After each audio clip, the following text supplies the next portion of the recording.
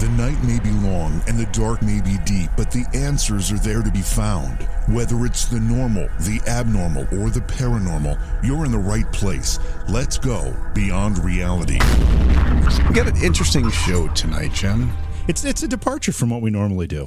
Well, and it's out of my norm, so I'm familiar with a lot of the movies that Mr. Lobo covers. Well, I can't even say a lot of them, some of them. But I have a feeling you're going to be more familiar with them than you think you are. Probably just don't recognize the titles right away. But when you start thinking back to your childhood and watching those creature feature films and stuff like that, you're going to remember the movies that he's going to talk about. Well, and just looking up some of the history with him. I mean, at one point he was featured on Scooby-Doo, I guess, and Scooby-Doo's Mysteries Incorporated. Yes. He's been on a bunch of different things. I'm a little lost with the whole. He challenged Chris Jericho to a thumb wrestling match at the peak of a scandal. I'm anxious to ask him about that too. But he has been a TV host for a while. He produces a program, and I think I'm not sure. Again, we're going to have to ask him. But it's called Cinema Insomniac Theater, part of Cinema Insomnia, which is his website. I don't know. We'll see how this goes. All right, let's quickly go to the phone lines before we have to take our break here. Let's bring in Lou from Boston. Lou, welcome to Beyond Reality Radio. Hey, you want a name of a bad, scary movie, like a fairly new one? Sure. What do you got? One word, Zombeaver. Oh, wait. Oh, my God. You know the funny thing? My kids were on Netflix the other day, and they pulled that. One of my sons, of course, goes, Dad, what's this movie? And I wasn't looking. He goes, it's called Zombeaver? And I just had to turn around slowly, and I'm like, same thing. My kids pulled it up, and they're teenagers. They started watching it. I caught bits and pieces of it. From what I saw of it was absolutely horrible. Did you? Well, especially the picture for it. I mean, that right there was not a good picture for your kids to see. That's my contribution for tonight. You got to watch it. It's actually so horrible. It's hysterical. All right, I'm going to watch that. Did the kids end up watching it? Did they watch the whole thing? Yeah, they thought it'd be scary, and 15 minutes into it, they were sitting there laughing. I know I'm familiar with the film. I haven't watched it yet, and I think it's meant to be a little more tongue in cheek, but it falls right into that category. Thanks so much. Absolutely. Thanks so much for the suggestion, Lou. We appreciate it from Boston. Thank you. That is a good one, and I've seen it on Netflix too, and I've thought about watching it, haven't gotten a chance to do it yet. Because I'm scared if I hit play on it, somebody I don't know is going to stop over or something, and this horrible movie called Zombeaver is going to be on. Knowing my luck, it'll be a bunch of people coming to my door to preach. Right, that's the way it usually happens. Sorry, don't preach your Bible to me. I got to go finish Zombeaver. By the way, when we come back from our break, we're going to bring our guest, Mr. Lobo, in. We'll be talking bad movies all night. So if you're on hold to chat about this, stay on hold. We'll get you on.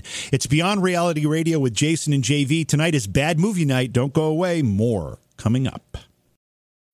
When you need mealtime inspiration, it's worth shopping Kroger, where you'll find over 30,000 mouth-watering choices that excite your inner foodie. And no matter what tasty choice you make, you'll enjoy our everyday low prices, plus extra ways to save, like digital coupons worth over $600 each week. You can also save up to $1 off per gallon at the pump with fuel points. More savings and more inspiring flavors make shopping Kroger worth it every time. Kroger, fresh for everyone. Fuel restrictions apply.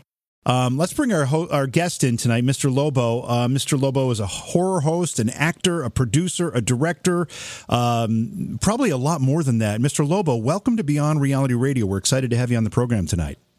Greetings, gentlemen. I am so happy to talk to you. My toilet has been backed up for 2 weeks. So you must want to talk to Jason. Yeah. Thank you so much for having me on Beyond Reality. I spend a lot of my time outside of reality, so it's a perfect fit. And watching a lot of very misunderstood movies, and I'm in Plan 9 from Outer Space now, the remake of Plan 9. Yeah, which is in Walmart. And we're going to get to that. We're going to get to that very, very soon. But I want to get a little bit more about you first. Tell us how you developed an interest in these, and we'll use the word misunderstood. And I'm the same way, so I'm right in the same camp here. How did you develop an interest in these misunderstood movies? Oh well, when I was a kid growing up in Northern California, my dad would watch Creature Features, which was the local hosted horror movie, and they'd show all the Hammer films and The Brain That Wouldn't Die and Horror Party Beach and Night of the Living Dead and all those movies. And I was completely terrified of it all. And we had that too. It was a Creature double feature, though. They always played two of them back to back. Yeah. Well, what's interesting about that is that, we did a whole magazine about horror hosts, and the movie packages were sold across the country. So even though we may have not had the same show, the Creature feature package was picked up by a lot of local independent stations, and we all watched those same 56 movies in the 70s and 80s in television syndication. But with our host, this would be in the 1970s for me. I was totally terrified. I wasn't really. I couldn't. I was just hiding under the coffee table in my Spider-Man pajamas, and it was really just to be close to my dad. Really, the only reason I was ever even near the television, because that stuff drove me out of my mind. And Bob Wilkins was the host. He was a cool guy. He always had jokes about the movies, and he would kind of lift the curtain a little bit. He'd let you know about the string that was holding up the flying saucer, or he'd poke fun at it. And I think that little bit of levity made those movies tolerable for me as a youngster. And and then when Star Wars came out, I just wanted everything fantastic and horrible in the world. And then, like every other kid, nothing special there. But then, as an adult, I worked at a television station, and they had a bunch of moldy movies that they didn't care about. And we began a format of a television program called Cinema Insomnia. This was late nights on an ABC affiliate in Sacramento, California. And Bob Wilkins, my mentor from Creature Features, he ended up being my mentor. He ended up helping me as a consultant develop my own show. And we went into syndication, and we've been doing it for 15 years now. And, we've got people who've kind of grown up on the show or watched the show for years, and horror movie fans become horror movie directors, and then I get cast in movies, and here we are. The story is very similar to what I went through, minus all the TV stuff, because I haven't done that. Jason's done TV, but in a different vein. But it was the same thing. You start seeing these films as a kid, and either you love them or you don't. And those who love them tend to love them all their lives, and then they become more of a nostalgia tool. Would you agree with that? Yeah, I think for some there is a nostalgia, and I think, which is kind of sad, because I think people forget the thrill of those movies. They want them to be safe, and they were never safe. But I think that we look at those films as a coming of age, and definitely I think that everyone thinks that the best movies ever made were made when they were 8 years old, and people turn 8 years old every day. That's true. So as you started to take on a profession that revolved around these misunderstood films, did you find something that stood out to you as a favorite category or a favorite actor? And I don't want to touch the Ed Wood topic yet, maybe that's the answer, but anything that really, really drew you in? There are so many things, but I did. There are certain movies that I feel that I can watch a million times and never get tired of. The Brain That Wouldn't Die is one of those ones that I just keep coming back to, and I actually have an oil painting of the headless woman, Jan in the Pan, as she's called. I have to interrupt you just for a second on that, because Jason and I were at Dragon Con in Atlanta Labor Day weekend, and we were sitting at his table, and this guy rolled up with this little table on wheels, turned it around, and it was the head from. Oh, that's right. Remember that? And that was their costume, and it was brilliant. I took pictures. It was brilliant, and I gave it the best costume. And I don't know if you've ever been to Dragon Con, Mr. Lobo, but it is full of good I would love costumes. to go. Yeah, and it was fabulous. So that reminded me of that, and I know exactly what you're talking about. Well, and it's one of those things where it's such a cheap movie and it's such a seedy movie. And I think that with that movie, and there's a few other things like Hardware Wars and some of these really cheap ones, that you feel like you could make it. And I think that implied participation really feeds creativity, where you think like, if I had a table with a hole in it, like your guy at Dragon Con, there's this implied participation where I think that's why practical effects are resonate so much with our generation, because there's always that feeling of, if I had enough latex and Scotch tape, I could make that.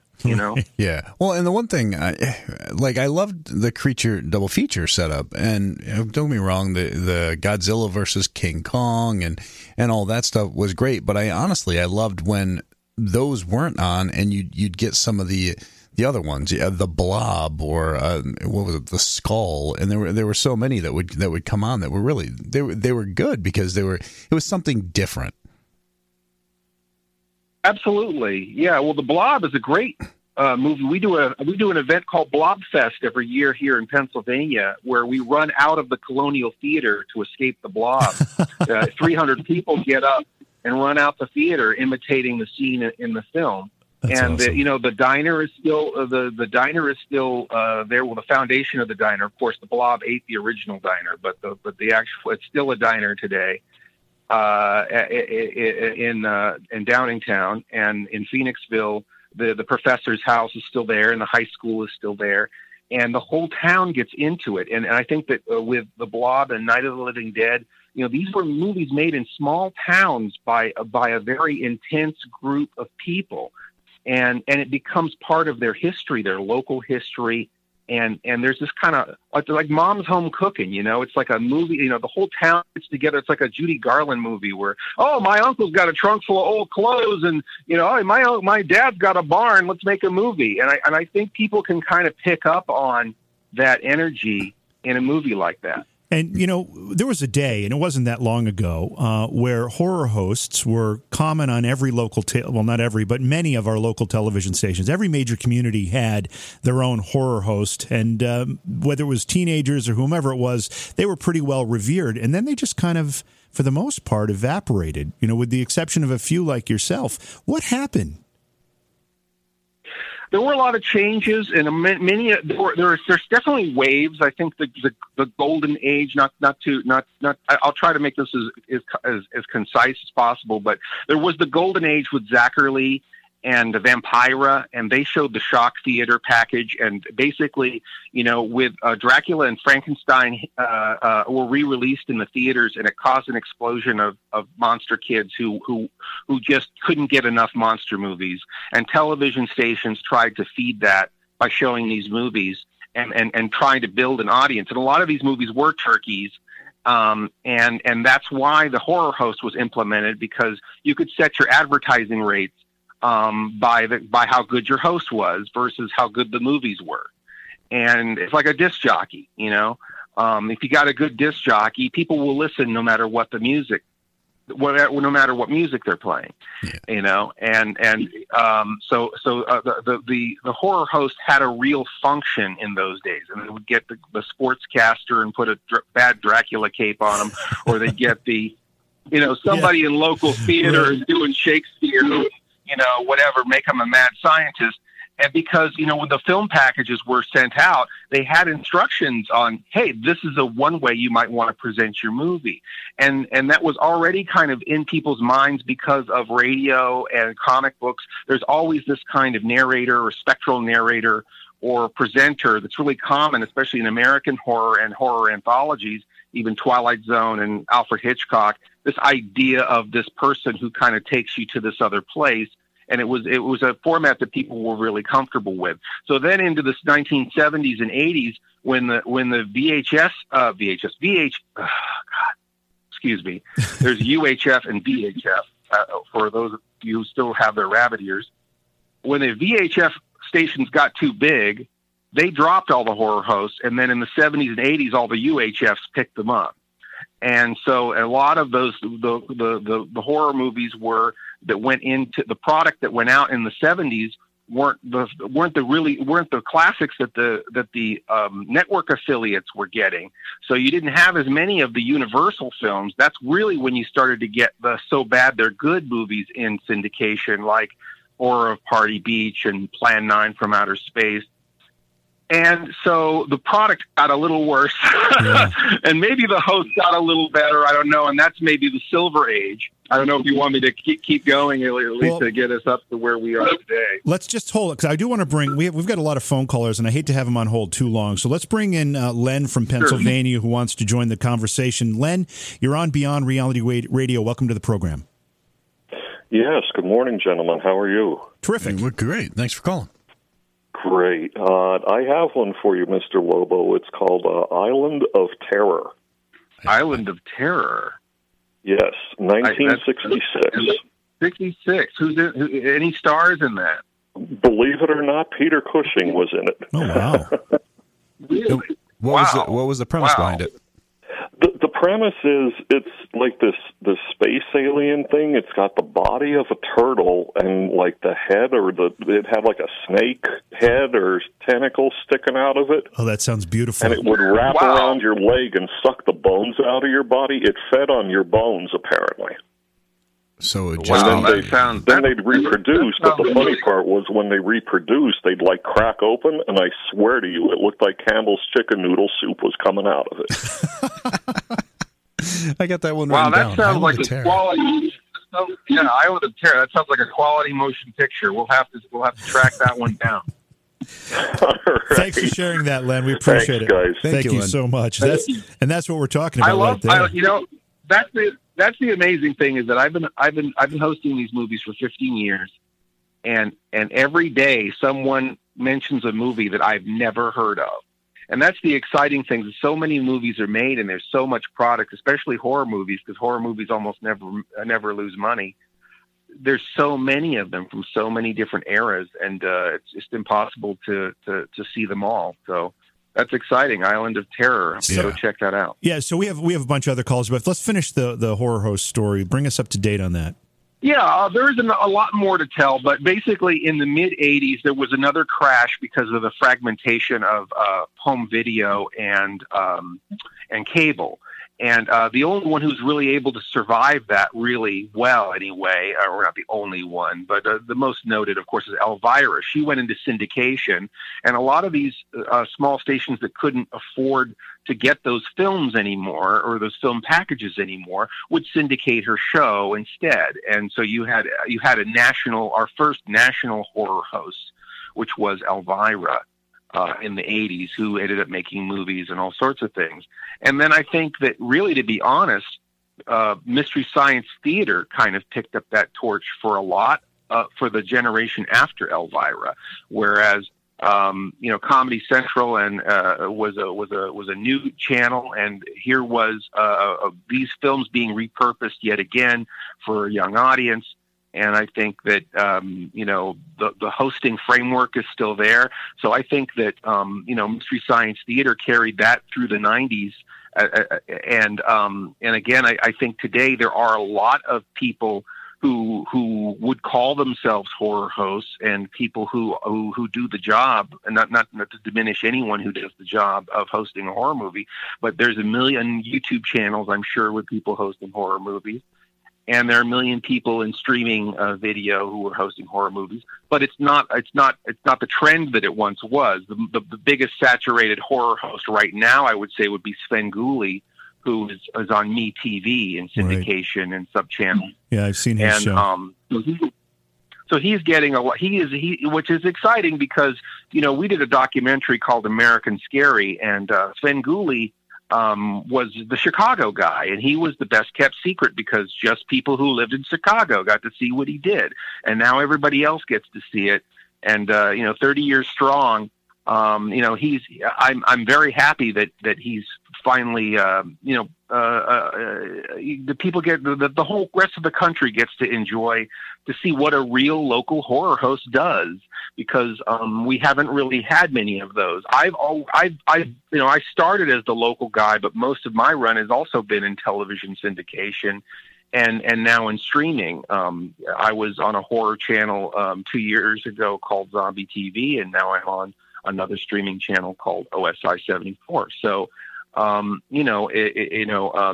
where I'm finding my new audiences in streaming. Even though I'm still in syndication, I'm on AMG TV affiliates across the country, and small local broadcast stations are still running my old episodes.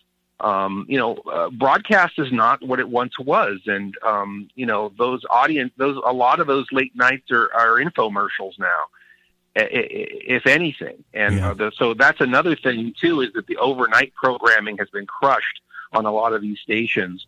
Just because broadcast, they got to do what they have to do to keep the lights on, and that airtime is too valuable to give 2 hours to a terrible movie. All right, let's see if we can get Eric from Kansas's call in here. We have a couple minutes before break. Eric, welcome to Beyond Reality Radio. Sounds like we lost Hello, Eric. I think Eric's gone. So let's go to Douglas in Kansas City. He killed himself. Douglas, you're on Beyond Reality Radio. Hey, love you guys. Love your show. No, thanks, man. And welcome to the show. You guys, I do deliveries at night, so you guys make my night go by a lot quicker. Well, thank you. I have a terrific B movie for you guys. And it's a pretty new one, so it might be kind of hard for you to see. But you're familiar with The Prince of Gore, Todd Sheets? Say it again? Are you familiar with The Prince of Gore, Todd Sheets? Oh, yeah, Todd Sheets. Yeah, absolutely. Todd's a good friend of mine. Oh, awesome. Yeah, well, he's got a new movie coming out that he just got finished called Dreaming Purple Neon. And I collect a lot of messed up movies, and this movie is so messed up it probably shouldn't have been made in today's climate, the way everybody's so overly sensitive. I love this movie. I have lots of love for it.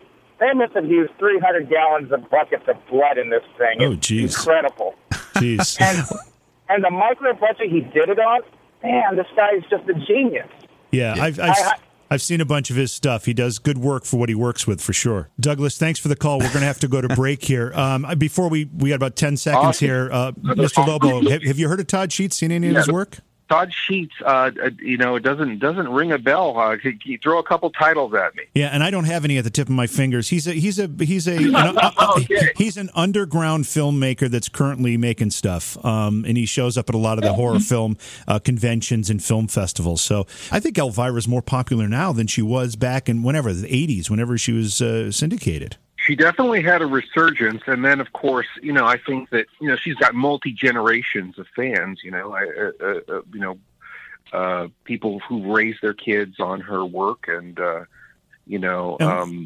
what do you think? I've worked with Cassandra a couple of times. I got to do a few live shows with her. We hosted Creature from the Black Lagoon and Dead Alive. And we did a panel at WonderCon together. She's given me a lot of advice and helped me out early in my career. She did an interview on one of my very earliest syndicated shows, and she didn't need to do that. So right. Yeah, she's a great lady. But I was going to say, this may be an unfair question, but what do you think of the controversy between her and Vampira? And I guess there was even a lawsuit involved at one point.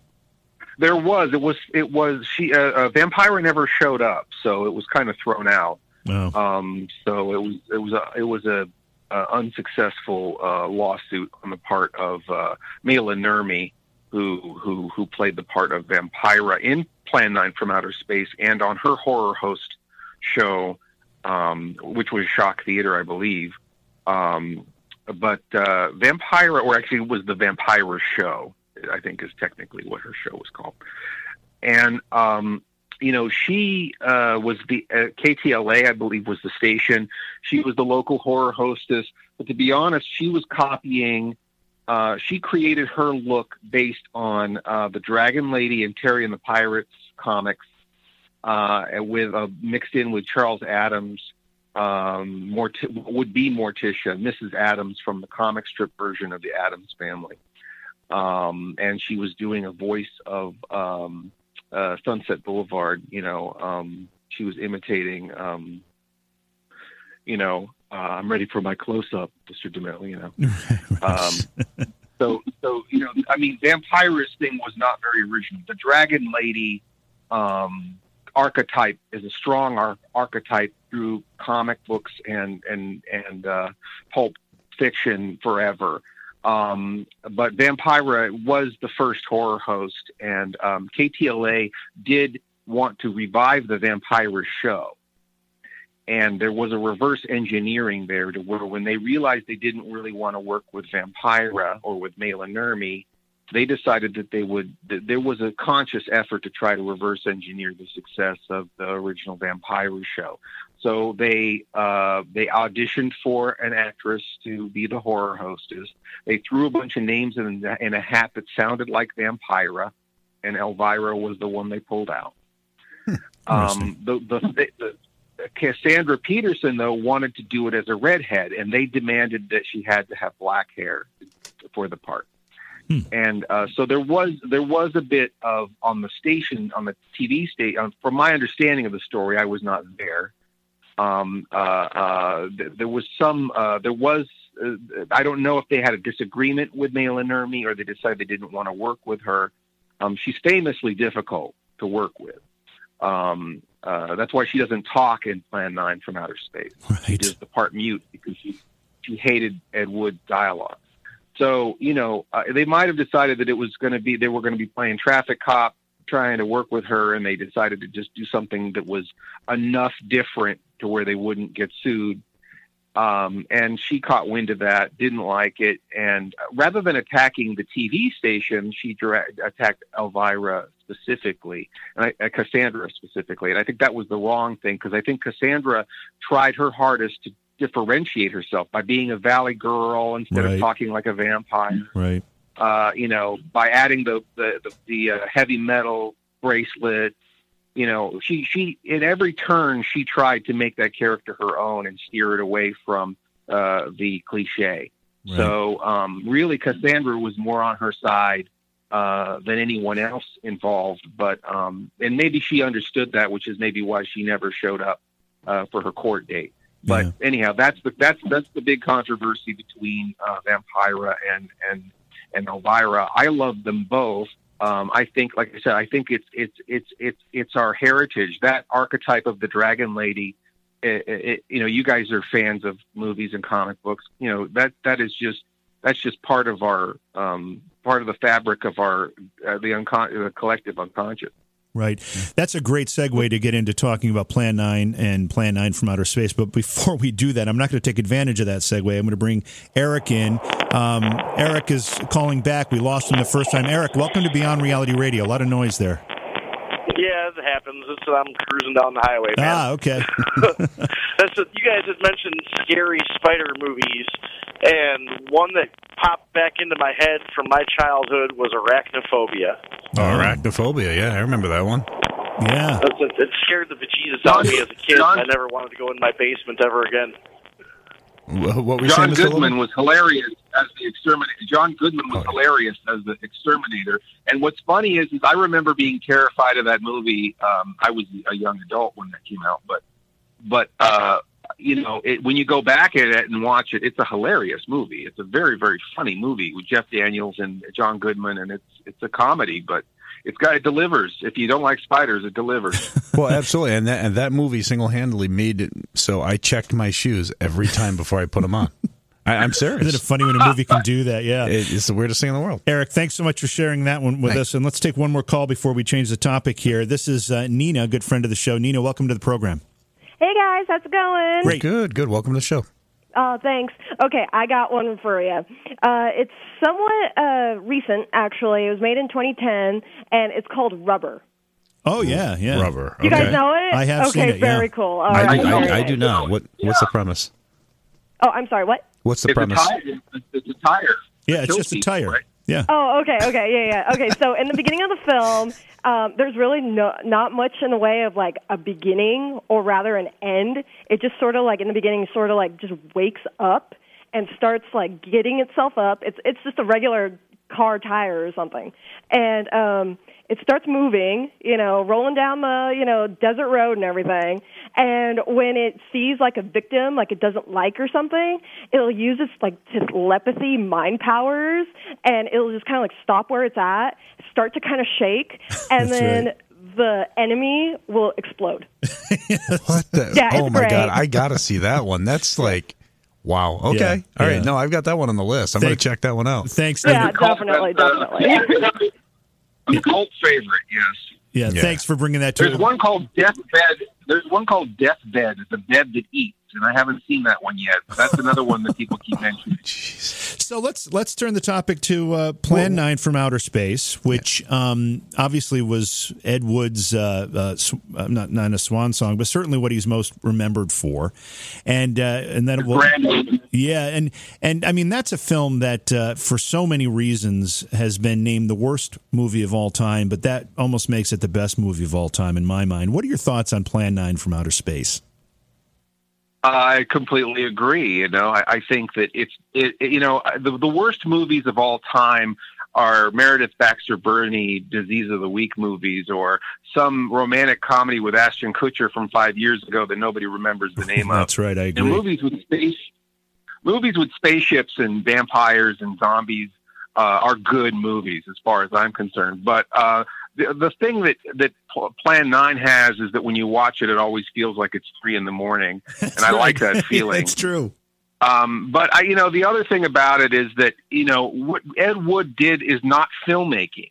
Ed Wood did a sort of alchemy. It's sort of a magic. Let's say it takes 5 apples to make a movie. Ed Wood had maybe 2.5 apples at the most, maybe 3.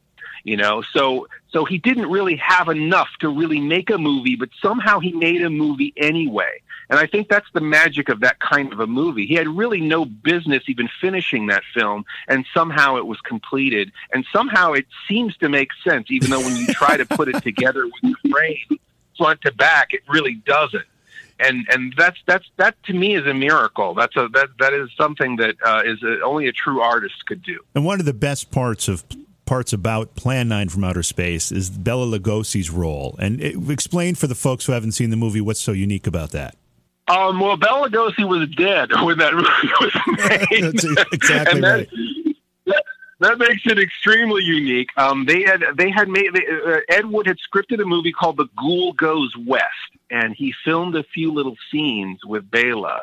And people who make movies in their backyard think that, oh, well, I could do that, and that's no big deal. Well, he paid he paid for the film, and he paid for Bela, and it may have cost him $900 or something to make that little bit of film with Bela Lugosi that is used in Plan 9 from Outer Space, badly edited into Plan 9 from Outer Space to make him seem like he's in the movie. And of course, the other scenes are played by depending on the story, a chiropractor, with a bad cape over his face. Right. So that's an interesting that's a true exploitation movie when you're going to use, 3 minutes of footage of a dead man and put it in your movie so that you can have a star in your movie. And you use it about 3 times. You use every scene a couple times anyway just to get the most value out of it. Well, and it makes you. I was going to say my favorite bit is when he supposedly off stage kills himself. He walks off stage and you hear the car screech, but you still see his shadow being cast into the scene. Exactly. So what is it that see a lot of these older movies they seem to live forever, and lately you've been getting some of the older movies as remakes. Like talk about Omega Man, one of my favorite all-time old movies. And it was sort of remade with Will Smith trying to do the I Am Legend, which really didn't. I don't think there was any really good parts about that movie. But Omega Man really puts you in that frame of mind where you were terrified. You were watching the movie and you were terrified. What is it that makes those older movies so much better and so much longer living than the new ones? And I would have to say that Last Man on Earth. Omega Man is remaking Last Man on Earth with Vincent Price, right? So at a certain point, we have to keep telling these stories to keep them relevant. but it always draws attention back to the originals. And, every time, when Will Smith's terrible movie came out, Omega Man got another bump up, and so did Last Man on Earth got another bump up, because people went back and watched those movies, and those stories remained relevant. So even when a remake is bad, I think it's good overall, because time goes by, and even though for us, we remember seeing those movies when we were kids, there's a whole group of people out there who don't know that movie, wouldn't go look for that movie, don't care about that movie. And because there's something current happening with it, suddenly their mind is opened up to it, and there's a connection to the past, and they will watch the original version, or even if just to compare. Well, and I've done that with my sons, where Omega Man, I walked in the living room one day and they were watching I Am Legend, and I told them about, Omega Man. And the Omega Man was the one I saw when I was a kid, and this is sort of, a spinoff of that. And we ended up getting Omega Man, and they watched it. And it was a great feeling, because at the end of it, my sons are like, Dad, the movie didn't have really that good of effects, but I think it was better than I Am Legend. And that was a good feeling, because that's the one because that was awesome back then. Absolutely. No, it's a great movie. You got the vampires with the white afros, and it's awesome. It's a great movie. Oh, those are so spooky. So, but I think, like I said, there's some value to it. And if you want to be a total stickler, none of them are remakes because it's literary. Planet of the Apes is never a remake because it was a book, and Frankenstein's never a remake because it's also a book. They're adaptions at a certain. So that if you want to just be a total egghead about it, those aren't remakes. So talking about Ed Wood overall, I know a lot of people have seen the Johnny Depp, Tim Burton movie Ed Wood, which is kind of accurate, but obviously a lot of creative license in the storytelling there. He's very accurate. Yeah, it's entertaining. Very accurate. It's like a Back to the Future movie. It's a great comedy with historic characters. But I think the spirit is right. I think that the feeling is right. I think that they were the misfits of Hollywood, and they were doing something ridiculous. I think all of that is true. But the events are definitely not what happened. Well, one of the people that was in Ed Wood's circle of buddies and ultimately actors is a gentleman named Criswell, who you have a particular connection to. But before we talk about that connection, tell us who Criswell was. Criswell was a psychic, and he was wrong perhaps maybe 93% of the time. But he was always a guest on The Tonight Show. He was in 300 newspapers. He had a radio program. He did a 15-minute TV show called Criswell Predicts that came on after the news, which is duplicated in the opening shot of the original movie Plan 9. His TV show where he would make erroneous predictions about the future. And he was kind of a flim-flam man. He sold vitamins and caskets, and he was a very colorful, interesting guy who was part of sort of he was one of the weirdos of Hollywood. And I was always very fascinated by him, and it was a pleasure to play a version of him. I feel like my version of Criswell is like Chevy Chase's version of Gerald Ford in this movie. And the movie, of course, you're talking about it's called Plan 9. It's not called Plan 9 from Outer Space, right? It's just Plan 9? No, they dropped the From Outer Space. It's just Plan 9. And is it a complete remake? Is it a shot-for-shot remake approach, or what's the film? What angle did you take? No, this is not a Gus Van Sant remake like Psycho, where it's the same movie again, only in color. No, it's not that at all. This is a love letter to B movies and misunderstood movies in general. The storyline is the same, although to be honest, technically this isn't a remake either, because Conrad Brooks, who plays Jamie the cop from the original Plan 9, is in it playing the same character as an old man. Conrad is a good friend of mine, actually. Yeah, he's a great guy. Okay, yeah. He's a colorful character and a little bit of a flim-flam man as well. I have to tell you a story about Conrad briefly here because I think it's endearing. I went to visit him at his home in West Virginia. And Conrad, if you're listening, forgive me for telling this story, but I have to. And we sat down in his basically in his bedroom. It's basically the only room you could sit in that had chairs. So we're sitting there, and he's telling stories about his life and his work with Ed Wood. And he starts going through these. He's got stacks of VHSs and DVDs all around the room. And he starts picking them up and starts looking at them. He goes, "Oh, have you ever seen this one?" I'm like, "No." He said, "Oh, here, you need this one." He starts handing me all these DVDs. By the end of the discussion, a couple hours later, I've got probably 200 VHSs and DVDs in a box, and I get ready to walk out the door. And as I'm going, he says, he said, "By the way, it's $10 for each DVD, $15 for each VHS. How many do you have there?" I'm like, and I didn't know what to say. I said, "Conrad, I only have $100 on me." He said, "Send me a check for the rest." I'm like, I just got bamboozled. Oh yeah. Good old Conrad. Yeah, that's Conrad, all right. That's I love the guy too, but that's Conrad all over the place. A couple of friends of mine did a film festival and invited Conrad as a guest, and he just pretty much moved in. They had to pretend to go on vacation to get rid of him. He was eating and drinking them out of house and home. Yeah, we've got about 3 minutes before we have to go to break, and I want to go back to Plan 9 and talking about that film a little bit more, because I kind of interrupted your description. No problem. I think that, as far as the movie goes, yes. I mean, basically, it's a love letter to those kinds of movies, and it's a furthering. We don't unmake the first one, so the events of the first movie. It could technically still happen, so we don't really unmake it. So we don't really. I think it's absolutely hard to really call this a remake. I definitely think it's a love letter to the original film, and it's an exploitation horror film in its own right. Johnny had asked the director Johnny Johnson asked me for some advice on it, since I'm sort of a Plan 9 fanatic, and I said, Ed Wood liked movies, and you like movies. Make a movie that you would dig into your pocket and pay $15 to see. Because if you try to make his movie, you're going to drive yourself insane, because Ed's not here anymore to make his movie. You got to make your movie.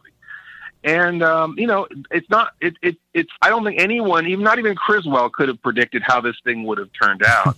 And my version of Criswell in this movie, I'm jumping on top of cars and killing zombies. I'm not a narrator really in this movie like the original Criswell.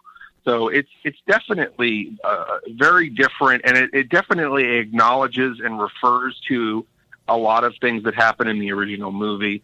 So it's definitely a companion piece. I wouldn't say that. I wouldn't say it's definitely no replacement for Plan 9, because our movie has intentionally funny moments, and I think that most of the humor, Plan 9 is sort of called a science fiction comedy, but I think most of the humor in Plan 9 is unintentional. Yeah. And this film is not. We don't do anything bad. It's not like we're not trying to make a bad movie. We're just it does have funny moments though, because I think humor has become part of the mythos of Plan 9.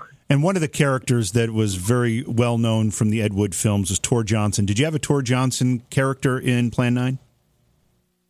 Yes, we have an Inspector Clay, and JP, who plays Inspector Clay, and also becomes the zombie, the Walking Dead character that Tor Johnson plays. I think he's almost a double for him. It's not as big of a role as in the original film, but it's definitely we definitely have that character in Plan 9. And make sure you give us a call with your recommendations on your B movies, your bad movies, your C movies for crap movies, whatever. But JV and I want to put a list together and really just go through these. And I think we got to somehow take down who's calling him in, because the worst one, I think, should get like an autographed Ghost Hunters T-shirt from us. I like Zach Gibbons, that's his name in chat, recommendation. He said, JV needs to make a movie called The Thumb, about a man who burns his thumb cooking a potato. True story. Maybe it could be something like Under the Thumb. The Revenge of the Thumb. Mr. Lobo, again, thanks for joining us. We were talking about some Ed Wood stuff, and I noted something in your bio about the Church of Ed Wood. Is that a thing? Oh yes, it's absolutely real. It's very serious. It's a real legal religion. It was founded in 1996 by Reverend Steve Galindo. It started as a film school project, I believe, originally, and it just and ended up kind of exploding. There are 3,000 baptized members worldwide, or more than that, I'm sure now. I was heavily involved for a brief period of time because of I don't know if it was Ed Wood or some other higher power, but it just turned out that the founder of the Church of Ed Wood ended up moving to my hometown of Sacramento at the same time that I was showing late night horror films on TV. And so we ended up doing a lot of live events. We presented, we did an event called Ed Woodstock, where we presented 3 bands and 3 of Ed Wood's films.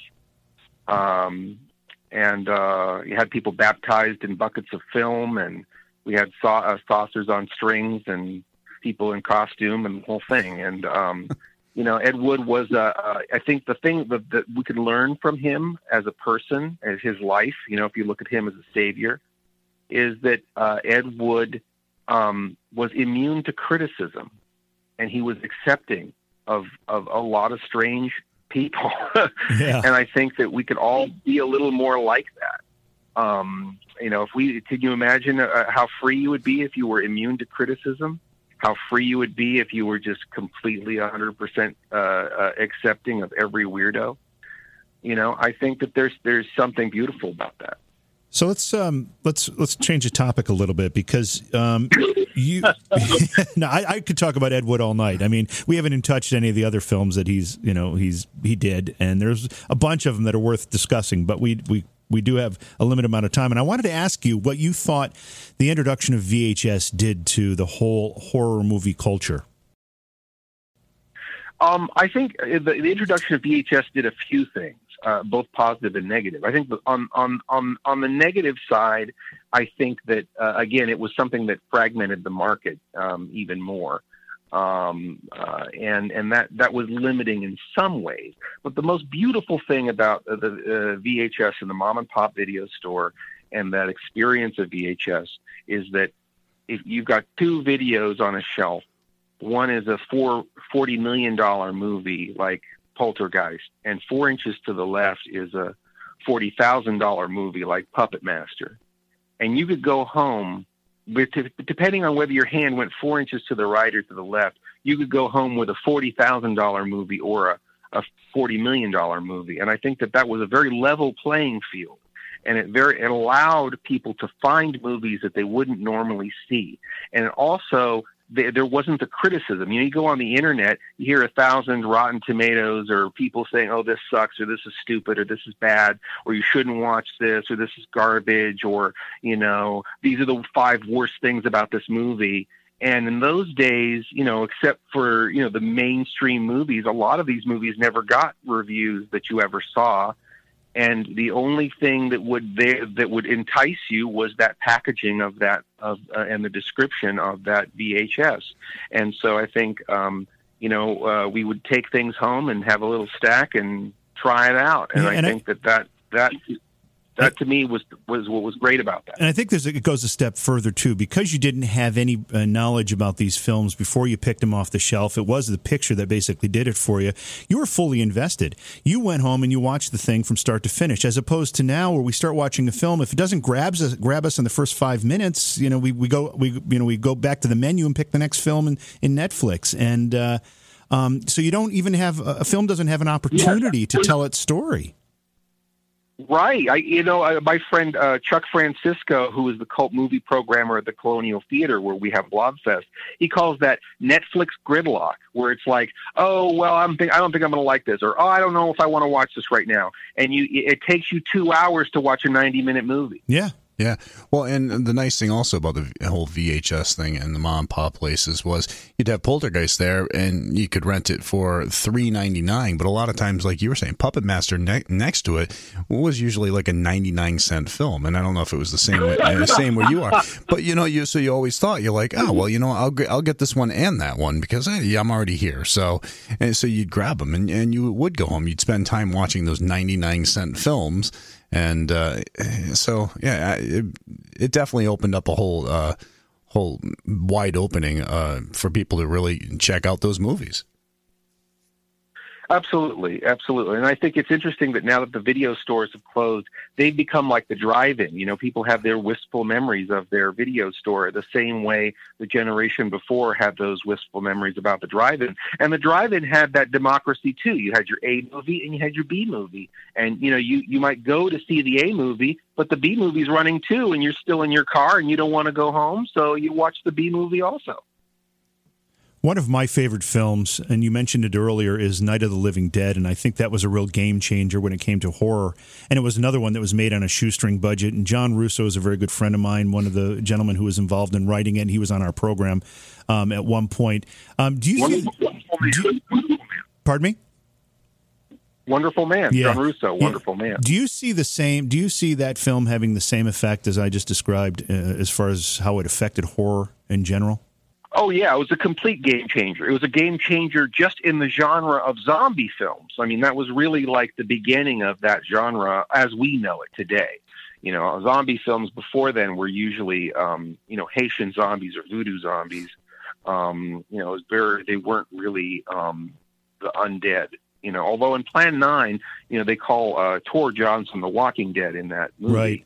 And there's also a film called Invisible Invaders that almost has the same kind of. Are you familiar with that one? Yeah, I do remember that. Like I said, there were some precedents, but I think that the Night of the Living Dead, the formula, especially as a survival horror film, right, definitely created a whole genre. And I think that I think for a lot of reasons it broke through. One.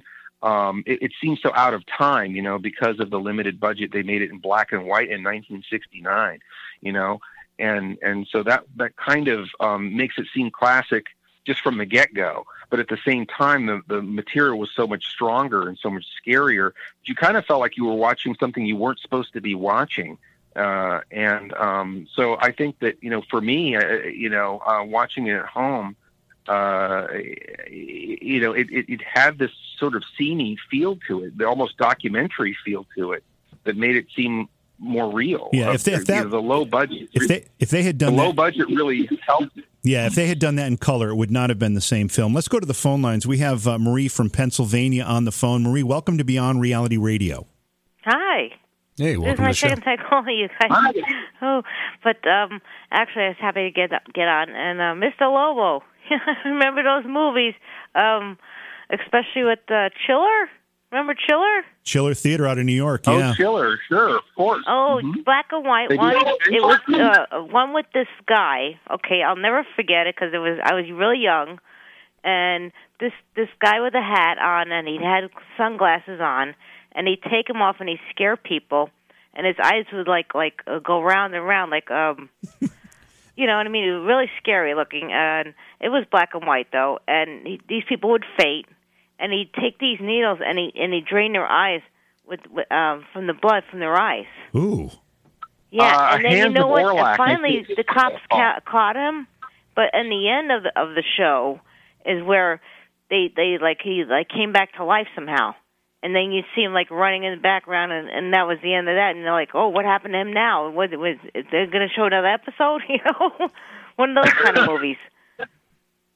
Shows, absolutely. I think that's called the Hands. I think that's called the Hands of Orlac. I think that's the film that you're talking about, perhaps. Yeah, this guy was all dressed in black. He had a hat on, and he had his squirrely eyes, round and round. Twirly eyes. You know, what I mean, he just mesmerize people. I guess whatever. Yeah, and then the needles on the needles in the hand. The needles in the hands definitely ring a bell. Yeah, absolutely. Yeah, every once in a while. No, the needles in the eyes. Eyes. Yeah. Oh, I'm sorry. Oh, I'm confused. Yeah, he drained these people's eyes from the blood from their eyes. Wow. You never seen that one?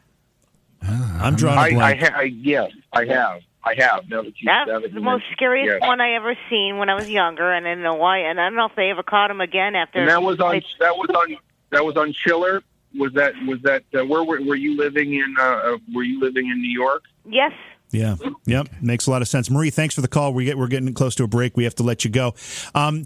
Before we let you go, Mr. Lobo, where can people get a hold of Plan 9 and find out more about what you're doing and see more of your work?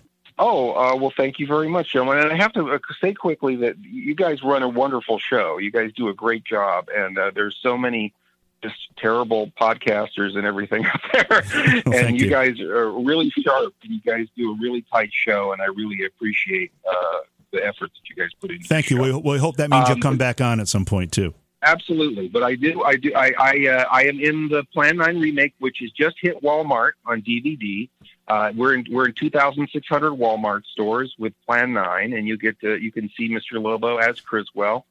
And then I have my show Cinema Insomnia, which cinemainsomnia.com is the website. The channel that I'm on is streaming for Roku, and it's called OSI 74. And there's lots of weird stuff on there. Very misunderstood. Awesome. Mr. Lobo, thanks so much for joining us. It's a pleasure having you on. Look forward to the day you come back, and good luck with all your work. Yeah, have a great night. Thank you. Thank you very much. All right, it's Beyond Reality Radio. We'll still take calls if you want to give us a call in our last segment and let us know what was we were asking, what bad movies you recommend. Bad movies. Yeah, give us some recommendations. The number is 844-687-7669. Again, 844-687-7669. We need some recommendations on bad movies. Jay, you've been asking people to call in with their recommendations. I tell you, the chat room has been full of recommendations. They're making their own movies, and they're making their own movies in there. Well, I've been watching it, and a lot of the movies that they brought up were great movies that I hadn't thought about in years, so I had to write down on my list as well. Like I saw some people were talking about Salem's Lot. Well, I got to be honest, that movie terrified me when I was a kid, especially when they're at the dinner table and it comes blasting through the window. Is that the one with David Soul? Yes. Yeah. And that was one of the first Stephen King films we made a movie. And it was terrifying. Yeah. And then also Rosemary's Baby, and I saw a bunch of them. And somebody had typed in earlier, I think they typed it in wrong. I think they were referring to The Island of Dr. Moreau. Yep, remember that one as well. Again, and they did that remake. Wasn't Val Kilmer in the remake of it? I think you're right. I don't know. I haven't seen the remake. But let's bring Doug in from Missouri who wants to share a film with us. Doug, welcome to Beyond Reality Radio. Hi, how you guys doing? Great. Good. Welcome to the show. Oh, thank you very much. How about Troll 2? Did you say Saw 2? Troll? Troll 2. That's one of the best bad B movies ever made. It is comical in its presentation, and you're right. That's one at the top of the list, right near Plan 9 from Outer Space, no doubt. Troll 2. I haven't seen it. Spelled backwards.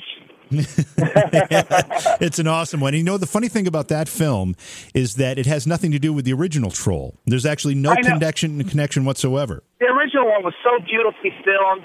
I mean, the creatures look fantastic. Yeah. And when I went to go see the second one, I was expecting more of the same. And you got these guys coming out wearing burlap bags and mud on their faces. Yep. It's like, huh? That's a classic. That's a great one. Thanks for the recommendation, Doug. We appreciate it. Yeah, have a great weekend. Okay, you too now. Let's go to Josh in Massachusetts. Josh has one for us. What's on your mind, Josh? Welcome to Beyond Reality Radio. Hey, guys. How's it going? Good. Welcome to the show. Thank you. So a few years ago on Netflix, they had Thanksgiving. Oh, yeah, the turkey. The killer turkey. Oh, yeah. Mm-hmm. I don't know. I made it through the whole thing.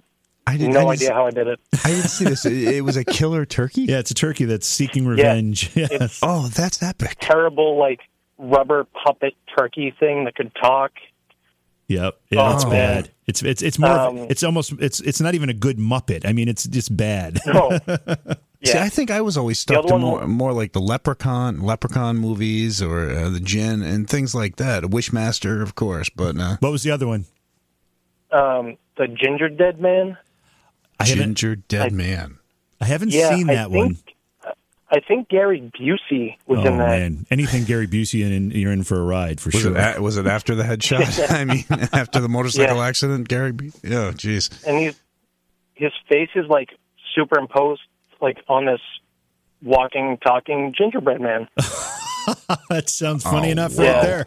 Oh my gosh! All right, I got to check that out. But on a more serious, watchable B side, The Lost Skeleton of Cadavra.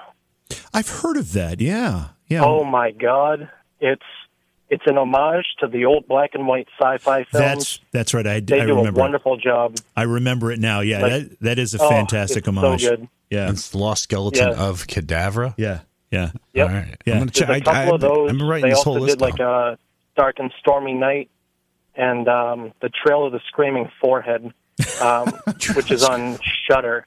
Oh man, the streaming horror site. Yep. Well, that's great stuff, Yeah. Josh. Thanks for the recommendations. We appreciate it. Thank you. Awesome. Thank you, guys. Okay, let's take Chris in Denver. Chris, welcome to Beyond Reality Radio. Hi. Hey, guys. I just wanted to let you know that I am keeping the dream of the bad horror films alive by I co-produce and direct a stage version of Night of the Living Dead here in Denver. It's an annual production, and we've been running for 9 years now. Wow. Now, is this affiliated with Romero and John Russo's stage production? Is it the same one? It's a stage production that I wrote, actually. Oh, okay, so it's different. It's different. Every Okay. year I do a different theme, like urban legends or classic monsters or sci-fi, and so I kind of add a fun other bad movie element into it. Well, that's then terrific. Make sure you stay on the line because Slick should get her, Yeah, I her was gonna info. Because say- if you and say I that. are ever out there, we gotta make sure we head over and check this Absolutely. out. What time you do it around Halloween time? We do it the entire month of October, Friday and Saturday nights at this place called the Bug Theater, which is a great old vaudeville house that's haunted, by the way. Oh, we gotta like that. Nice. All right. Like that. Yeah, Chris. Two birds, one stone there. What? Yeah, I was going to say don't hang up, but did you have something else you wanted to add? Oh, and I wanted to add that my litmus test for bad horror films for people who are aficionados is a deliciously terribly film called Equinox. Ooh, I don't think I Equinox. know that one. I've heard of that one though. I'm not sure what it's about. What is it about? It's got some teenagers who are all drugged out, and they go to this sort of Bermuda Triangle type area in the woods, and there's bad claymation in it, and dinosaurs and pentagrams, and it's delightful. Sounds like it's got a perfect recipe to be awesome. delightful. Yeah. Chris, stay on the line for us, okay? Because we want to get some information from you. All right. Okay. All right. Thanks so much for the call. Wow, that 2 hours went pretty quickly, Jay. Yeah, well, and I've got a heck of a list here. I've got Zombie Beaver. I'm sorry, Zombie Beaver. I guess Zombie Beaver is probably another movie. Who knows? Probably something completely different. Yeah, exactly. I got nothing now. Dreaming Purple Neon from Todd. I got to check that one out from Todd. We've got Rubber 2010. I have to check that out. We're talking about this killer tire. That just sounds I'll phenomenal. be anxious to know if you can actually make it through that one because it's just a tire rolling around. You've got Island of Terror from 1966 version. Troll 2. Thanks Killing. Yeah.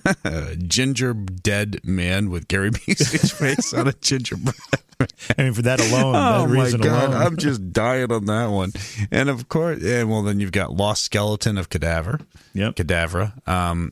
Equinox, and then of course a couple good ones: Rosemary's Baby and Salem's Lot. But Ginger Dead Man, I don't know.